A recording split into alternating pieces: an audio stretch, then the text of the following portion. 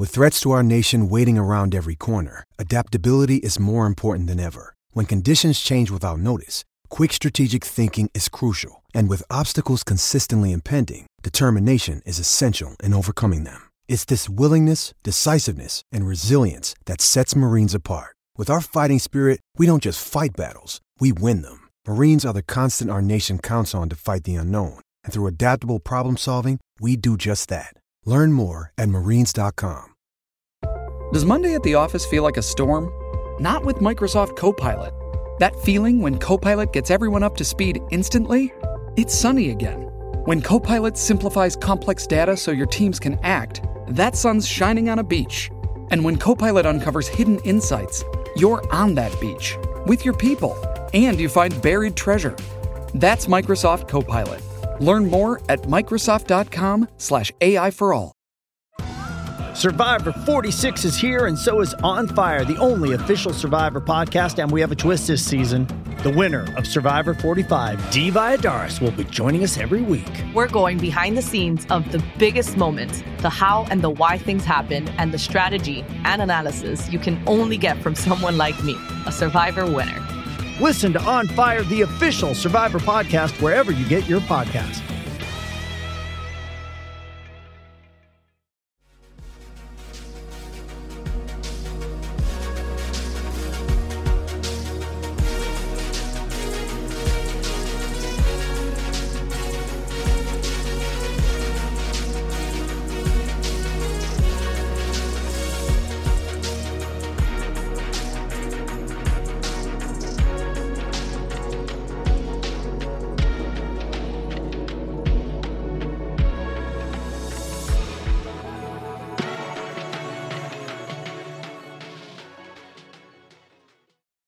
Hello and welcome everyone to another edition of the Pennsburg Podcast. I am Garrett Bahana, joined once again, as always, with Hooks Orpik himself, Jim Rexner. Jim, how are you doing? Doing great. Thanks everybody for joining us, and we got a lot to get into after just 1 week of the season so far. Yeah, it's funny. The Penguins have only played 3 games, and we've only played a week of NHL hockey. And Jim, I don't know about you, but to me, this feels like it's been an eternity, and it's only been 7 days. It does at the same time. Yeah, at the same time, it's like it's been nothing, but it's been so much has been packed in just a short amount of time that it's gone. You know, some games have gone great, some games have gone terrible. So it's just been the full spectrum of everything you could think of so far. And of course, with the 1-2 record that the Penguins currently have ahead of tonight's game with the Anaheim Ducks, there is some unfortunate injury news to pass along. Some injury news dates back to their last game against the Winnipeg Jets, in which they lost 4-1. And Jim, if you want to dive straight into it, looking at their last game against the Jets, I personally was going into this game with a lot of hope because Winnipeg's D-corps was just absolutely destroyed. I don't think any of their really main starters they had from last year returned to the blue line against the game against the Penguins in that game. It seems like they dressed 6 no-namers. And I know they have a lot of prospects, and they did play some of those prospects in the blue line. Even without Evgeny Malkin and Alex Galchenyuk in that game against the Jets, Jim, I felt confident that the Penguins would win. It looked really promising in that first minute with Sidney Crosby opening up the scoring, but after that, things just went south, and they went south very quickly for the Penguins. It went off the rails for sure, and the weird thing is the mood of the Penguins players themselves after the game was very upbeat. They liked a lot of the chances they were getting. They liked what they did, and some of the numbers back that up. That game, I think a couple of differences was Connor Hellebuyck had a really great game for the Jets, and Matt Murray let in a couple that maybe he'd want back, or maybe the Penguins had a couple defensive breakdowns in front of them to lead to those goals. So it was just a couple plays here or there that broke against the Penguins or broke for the Jets, whatever way you want to look at it, that kind of tipped the balance. But yeah, you look at those defensemen the Jets had, none of them very experienced, none of them having, all that much of a spot in the lineup before some injuries and some weird things happening for them, with Dustin Byfuglien just not wanting to play apparently this year. So they had to step their game up, and they did. It didn't look like they were going to after Sidney Crosby scored so early. You were thinking, oh, wow, this is going to be great. The Penguins are going to do what they did to Columbus, to Winnipeg. We'll put up 6-7 goals. This will be fun. But then it ended up not being very much fun at all. And after that game, we had learned that there were more injuries suffered on the Penguins front, in addition to Evgeny Malkin and Brian Rust. Alex Galchenyuk went down. He was considered day-to-day yesterday, but at the same time, just a little bit later, Galchenyuk was placed on injured reserve, which led to the recall of forward Adam Johnson from the Wilkes-Barre-Scranton Penguins. Another injury, Patrick Hornquist is also considered day-to-day. Jim, looking at these injury statuses, specifically Hornquist and Galchenyuk, originally it was thought, and it was even posted on Pennsburg, that these two forwards were day-to-day. Now Galchenyuk probably officially going on IR. Hornquist still labeled as day-to-day. I guess Hornquist being labeled day-to-day is encouraging. The fact that they have to call up another body from Wilkes-Barre just 7 days into the season is a little scary. I'm not going to lie. I'm not hitting the panic button because it's so early in the season, but having to have all of these bodies up from Wilkes-Barre, let's be honest, a lot of those players who are filling in the roles in the bottom six, your Adam Johnsons, your Sam Laffertys, your Joseph Blandisis, they're fringe NHLers, and it just means that it's an increased workload for Sidney Crosby. I'm worried that, and we're going to get into this a little bit later on in the show, I'm worried that the increased workload already, if they're going to double shift Sidney Crosby for the next 4 to 6 weeks while Brian Rust and Evgeny Malkin are out, I just feel like this has the potential to be quite detrimental to this team already early on in the season. It's very tough. You look at the Pens, other than Crosby and Jake Gensel, I think you could say probably their next 5 best forwards are all on the shelf right now, with Malkin, Hornquist, Rust, Bjugstad, Galchenyuk. I mean, just the sheer volume of names and the salaries that those guys all make, it's really mind-boggling that we're only 1 week in what was probably the team's best strength. Their just depth of forwards, and having 3 or 4 really good balanced lines that they could run out there is now basically, especially with Galchenyuk and Hornquist going down, it's pretty much just Crosby and Gensel. And then after that, you hope McCann can do something. Maybe Brandon Tanev can do something offensive, but there's not a lot of hope. Like you said, it's just a bunch of depth guys, a bunch of filler guys, but that can be good. I think you saw Sam Lafferty Tuesday night showcase some speed. He didn't look out of place. You don't really expect a lot of production out of him, but that's something. Hopefully now the Penguins at least go with 12 forwards in the lineup. Wes Crosby on NHL.com reported that Hornquist is out for tonight's game against the Ducks. I don't think I've seen the team confirm that yet, but I would kind of err on the side that probably no Hornquist tonight, which is why they're bringing up Adam Johnson. So you can plug Adam Johnson in. They healthy scratched Andrew Agozzino, so they'll probably have to play him to replace Hornquist and Galchenyuk, who won't be playing. And that's kind of ironic too. I noticed that Phil Kessel never missed a game in 4 years, and then he got traded for Galchenyuk, who got hurt after 4 games. So that's just kind of another little jab in the side of losing Phil Kessel. Is his durability made him a good option. And hopefully with 12 forwards, the Penguins won't need to ride Crosby so much. I mean, obviously he's the number one guy. They have no Malkin, they have no Bjugstad behind him, so he's going to have to do a lot. He played 22 minutes against the Jets the other night. Jake Gensel played 22:51 as well. So, I mean, you don't want to play those guys as forwards 22, 23 minutes a night, but they don't have much of a choice here because, they don't have a lot else that's really going to create a lot of offense. So if the Pens need a goal, I think they're going to play Crosby and Gensel like as much as they need to try to get that goal back. But we'll just have to see how the game unfolds, and hopefully if they have a team effort and if they have the lead, then they can roll the lines a little bit more and go from there. And looking at their opponent ahead of tonight's matchup, it is the Anaheim Ducks. And Jim, on paper, things aren't going to get easier for the Penguins, and no one is certainly going to feel sorry for them, even if these injuries are so early on. The Ducks come into PPG Paints Arena tonight with a 3-0 record, two early wins against divisional rivals, a 2-1 win to open the season against the Coyotes, followed up by a 3-1 win against the San Jose Sharks and a 3-1 victory against the Detroit Red Wings. Jimmy, I know we don't see the Anaheim Ducks a lot. We only see them once, twice, maybe three times in any given year. But when you look at the Anaheim Ducks, it seems like they're going through a bit of a transformation, and it seems like it's a bit of a changing of the guard. But it's no longer Ryan Getzlaf and Corey Perry's team. They have a lot of young guys that they're looking to invest a lot of time. They've obviously invested a lot of draft capital into drafting some forwards to replace Getzlaf and Perry specifically. However, they're still backed up in net by Pittsburgh native John Gibson. So, Jimmy, looking at this matchup tonight, do you foresee any problems, even though obviously the Penguins are dealing with injuries? They're not going to use that as an excuse, but do you foresee the Ducks giving the Penguins the kind of problems that the Winnipeg Jets did in their last game? I do see problems in the future. You kind of ran down the score.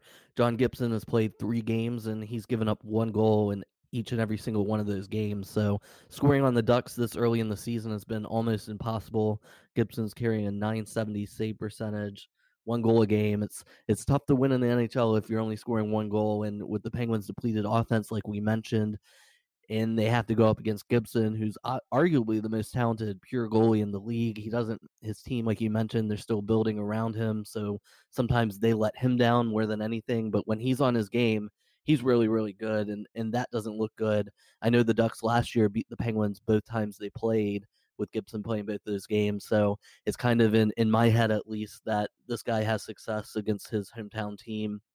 And yeah, the Ducks are young. They have some talent as far as, I mean, you see now across the league, it's like if a team isn't contending, they just try to get as young as possible. They have certainly a handful of players, 25, 26 years old or younger, that they're trying to break in. They have Troy Terry from Team USA a couple years ago in their under junior team. Sam Steele is another high draft pick they have, who I think is hurt right now, but he should be in the mix. And any team can beat anyone in the NHL these days, and the Ducks are kind of a sneaky 3-0. I didn't even realize that till I started doing the research and hearing what you said, but they look good so far. The Penguins don't, so it's going to have to be a turnaround type of effort to kind of just wash that out, set the mentality like, hey, we can write our own script this game and go from there and see how the game breaks down. Flipping the script here, looking past tonight's game against the Ducks, there is more trade chatter coming that seems to be trickling out into national media figures. And Jim, I remember on last week's show, we talked about Darren Dreger's report how it would coincide with Josh Yohe's report from The Athletic that Jack Johnson was going to be traded. This time around, this is from TSN's Bob McKenzie, very reliable insider source in the NHL, who was recently reporting as of yesterday or Tuesday, I believe, that Jim Rutherford is still trying to work the phones to get out of the contracts of Jack Johnson and Erik Gudbranson. And Jim, I know we've talked about this in our first couple of episodes, but for whatever reason, this trade rumor is not dying. It makes sense because Johnson and Gudbranson, a bottom pairing tandem, making $7 million. Obviously, you look at how the cap is distributed throughout this team, and those are two glaring red flags. But Jim, what do you make of this trade rumor? It is not dying, no matter how much water Jim Rutherford and company want to put on it. It's not dying, and it's spreading. Like you said, Bob McKenzie was pretty direct about it. Elliot Friedman mentioned it the other day. Darren Dreger's talked about it. So, I mean, it does go back to like what we said last week. The Penguins have 9 healthy defensemen on their roster, and that's just so unusual, especially this part of the year where there's a 23-man roster limit. So I have to imagine somehow, some way, they're trying what they can to move a defenseman, especially now with all these forward injuries. they just have too many guys. Too many guys aren't good enough either. So whether it's going to be Johnson, Goodbranson, maybe even Yusuf Rakola, because when is Yusuf Rakola even going to play?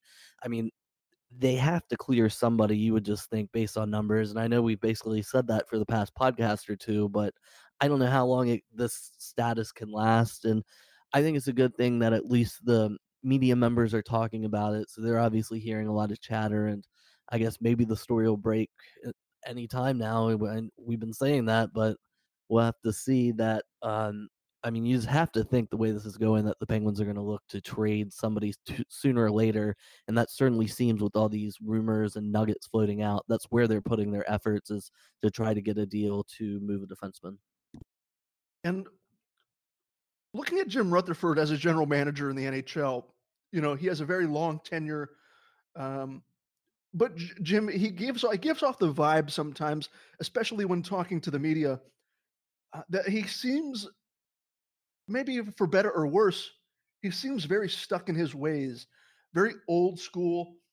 And specifically when mentioning the most recent trade talk revolving around Jack Johnson and Josh Yohe's article in The Athletic, he seemed very standoffish when appearing on, I believe it was 93.7 The Fan in Pittsburgh, giving a local radio appearance. And he was very, very quick to take a shot at that story, take a shot and call it shoddy journalism.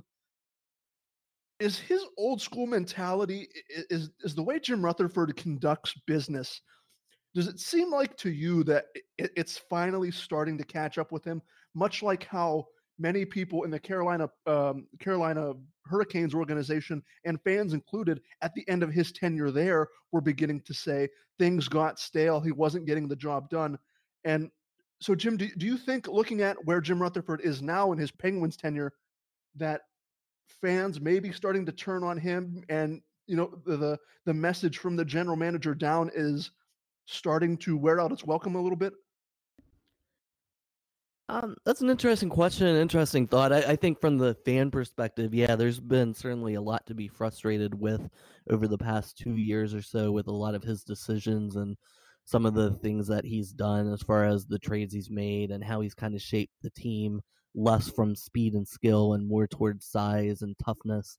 And obviously, the past 2 years in the playoffs, they've gone from Stanley Cup champs to second round exit to not even winning a playoff game, let alone a round. So that's kind of been on the downslope. His attitude to me, I personally just take it with a grain of salt, because he's a guy who's very emotional, which is a good and bad thing. And I think when times are great, he's riding high, and he's going to let it be known that he's in a good mood. But at the same time, on the flip side of things, when maybe a message is getting out that he doesn't want out there, he's not going to be as happy. Or when the team isn't responding or doing what he wants, he's going to be notably mad about it. And I think that's fitting here, that this team isn't quite where he wants it, obviously, and they're in construction and how they're playing. So I don't think he's happy in that result. And we'll have to see. I mean, in Carolina, they missed the playoffs 10 years in a row. I don't anticipate anybody think that's going to happen with Pittsburgh. So hopefully that doesn't really get to that point. But yeah, you can kind of see a trend where when the results go down, the anger levels go up, and then we'll have to see how he digs out of this, especially now that they've been dealt a hand with some injuries. Even though it looks like 4, 5, 6 weeks, hopefully all these guys are back again, and maybe they kick it into gear. But I think for now, everybody should just be calm, see what happens, see if these guys can keep it afloat, and hopefully nothing drastic will need to happen. The worst thing I think that could happen, in regards to this very unfortunate injury situation, is Jim Rutherford becomes incredibly reactionary and pulls the trigger on something that could be detrimental to the team in the long haul. And that kind of leads me not to believe, but to throw out there as a possibility, looking at the desperation on Jim Rutherford's part as general manager, as the main architect of this team, for better or worse. Is it too early to be desperate if you're Jim Rutherford, and knowing you're without your number 2 and number 3 center for at least, I would say, 3 to 5, maybe 6 weeks? I mean, in that stretch of time, you obviously don't want to fall behind too quickly. It's harder to win games, as we know. It's harder to win games in January, February, March than it is now. So, Jim, do you foresee that sense of desperation creeping into how Jim Rutherford conducts business over the next couple of weeks if a trade does happen? I hope not, but you could be onto something. He didn't make a move last year, and remember, last year the Penguins started pretty bad too.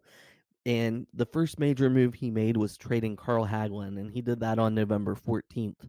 So that pretty much gave the team about 5 weeks to figure out what they had to do. I mean, it's been 3 games or 4 games, so it's been, it's been way too. Let's pump the brakes. I don't think, if he's that desperate and getting very trigger finger itchy, like feeling the need to do something, I think he's way out ahead of himself, as he should be. I think it's frustration too because he's right up against the salary cap. So anything he does is going to have to be very perfect, very precise about what he can do, who he can ship out, who he can bring in. All the numbers have to match up. So that probably limits what he can do.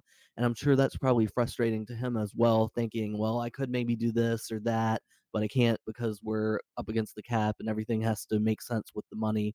So I think that could be, just kind of a thorn in his side too, which is of his own creation. But so I think that could be another reason why he seems kind of edgy or antsy these days. But hopefully, I mean, you would think that this team needs a month or so to figure out what they can do. We've seen before, I think even at Christmas time last year, the Pens were outside of a playoff spot and they still pretty comfortably slid in there last year, even if they were towards the bottom. So I don't think there's any need to overreact whatsoever right now. As early as the season is, you haven't seen what you've wanted to so far, but like you said, you don't want to do anything that could hinder the team, and the team still has Crosby and Malkin and Letang, so they're still going to have a chance. You just got to kind of see how it goes, I think, for the first 4 or 5 weeks, and then go from there.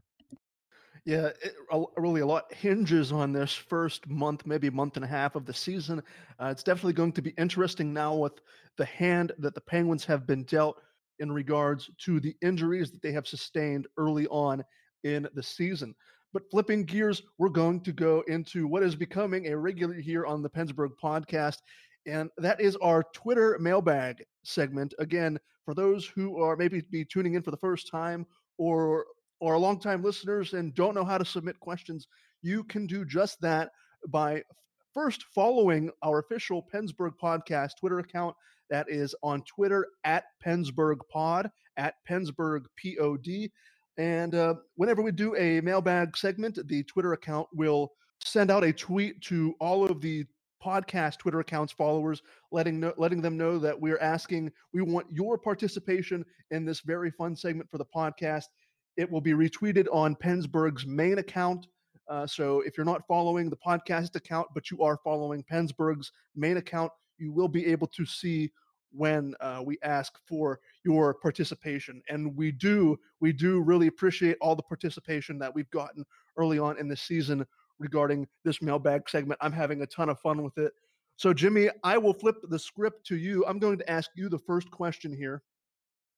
Stephen Whitehouse asks, do you think the Penguins run the risk of overusing Crosby and burning him out too early in the season, considering the early injury situation now that he is in the twilight of his career? And an additional question is, can the call-ups provide support that the Penguins will need to fight the injury bug? Thanks, Stephen, for sending that in. Sidney Crosby just turned 32 years old, so I don't know if I would say he's in the twilight necessarily of his career. Like, he's still in great shape. I think he's still one of the league's very best players by any metric. But I can understand that, like, you never want to burn a guy out early or run him into the ground playing too much. But at the same time, there's no Evgeny Malkin. There's no Galchenyuk for a while. There's no Hornquist and Rust. I mean, you got to have your best players carry the load. You got to put a lot on their back because they are the best players. Sidney Crosby is meant to play hockey. He's in great shape. I don't really think if you play him 20 minutes or 22 minutes in October, it's going to be a big difference in April. I mean, obviously he's not going to play 30 minutes or anything crazy like that, but I would ride him as hard as possible this time of year, and especially now with all these injuries, because somebody has to score, quite frankly. And if it's not going to be Sid and Jake, I struggle to see who it's going to be. So if you want to win, I think you got to play him just about as much as you can. All right, our next question comes to us from Eric, and he says, is an early season trade of a relatively high-profile player in the cards to ensure the Penguins stay in the race early on through injuries, while not putting everything on Crosby's back, even though we know his legs can take it? High-profile player in terms of, who are we talking about? Galchenyuk or Gensel or a Dumoulin or someone along those lines? No, I don't see it happening. I don't think Jim Rutherford, with the way he operates, I don't think he wants to really mess with the stars, the core of this team. I think he knows what he has in Crosby, Malkin, Letang, and Gensel when they're all healthy. And if there is a trade that's going to be made, like we were talking in the last segment regarding Johnson and Goodbranson, Jim, you kind of alluded to it in your response. And from what I've read from league sources across the internet, is if a trade is going to happen, it's very likely going to be a large amount of salary cap going out for a large amount of salary cap coming in. No one's really going to want to take Erik Goodbranson and or Jack Johnson probably for a couple of draft picks. The other team in the trade is probably going to want to dish out another large contract. So no, I don't really foresee a quality, maybe not a superstar player or a high level player early on being traded to shake up the roster or to alleviate some of the pressure from Sidney Crosby early on. Our final question comes from who is becoming a staple here. Sammy Bagel Jr. is back for the third week in a row. And his question is, the Penguins are keeping so many defensemen on for no real apparent reason. Are they hoping for a trade, or will this just be really detrimental to John Marino and Riccola's development or training? Thanks for sending it in, Sammy. Like we kind of touched on this earlier in the pod. I don't think this will be that detrimental to, or excuse me, we touched on the pod that, yeah, I do think that they're looking to make a trade for sure. And it's just a matter of like switching around who they might send out, and to Garrett's earlier point, what kind of contract they'll take in. Like maybe with Jack Johnson, it's a really bad contract that they'll have to take in. So they're kind of weighing what to do with him and dragging their feet a little bit. As far as the development time goes, I mean, Wilkes-Barre's only played one game so far this season, so John Marino really isn't missing too much to be up in Pittsburgh. And if I do agree with you that they need to use him, if he's going to be on the NHL roster, there's no real sense of him sitting for weeks at a time. But I think, as you saw with the 7 defensemen last game, that they got him in, and they do want to see what they have with him. And he acquitted himself well. I would hope that tonight versus the Ducks, they kind of take the training wheels off for him and put Marino in as one of their 6.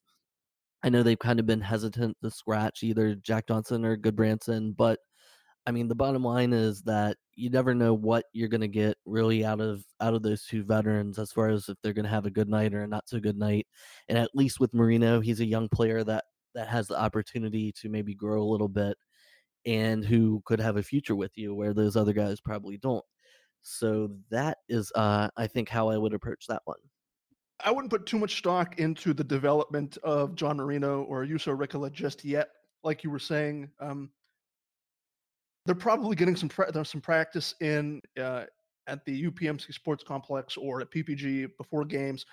But yeah, it's definitely going to be interesting, assumingly that either Jack Johnson or Erik Goodbranson will be traded. And if that's the case, John Marino or Juuso Riikola could very well find their way into the bottom pairing role for the Pittsburgh Penguins moving forward. But Jim, I think that's about it for this episode of the PensBurgh Podcast. Do you have anything else you want to add before we get out of here? That sums it up. Thanks, everybody, for joining us. Be sure to follow us on the socials and send us in a question next week. We'd love to touch on it. Absolutely. I echo everything that Jim said. Again, you can follow us at PensBurgh Pod, at PensBurgh on Twitter. Get new episodes of the PensBurgh Podcast on your podcast platform of choice. I believe we are on iTunes, Spotify, and Google Play, the three main podcasting platforms, wherever you get your podcasts. We greatly appreciate you taking the time out of your day to come listen to us talk some Pittsburgh Penguins hockey. But for Jim Rixner, Hooks Orpik, I have been Garrett Bahana. Thank you so much for listening, and we'll be back next week with an all-new episode of the Pennsburg Podcast.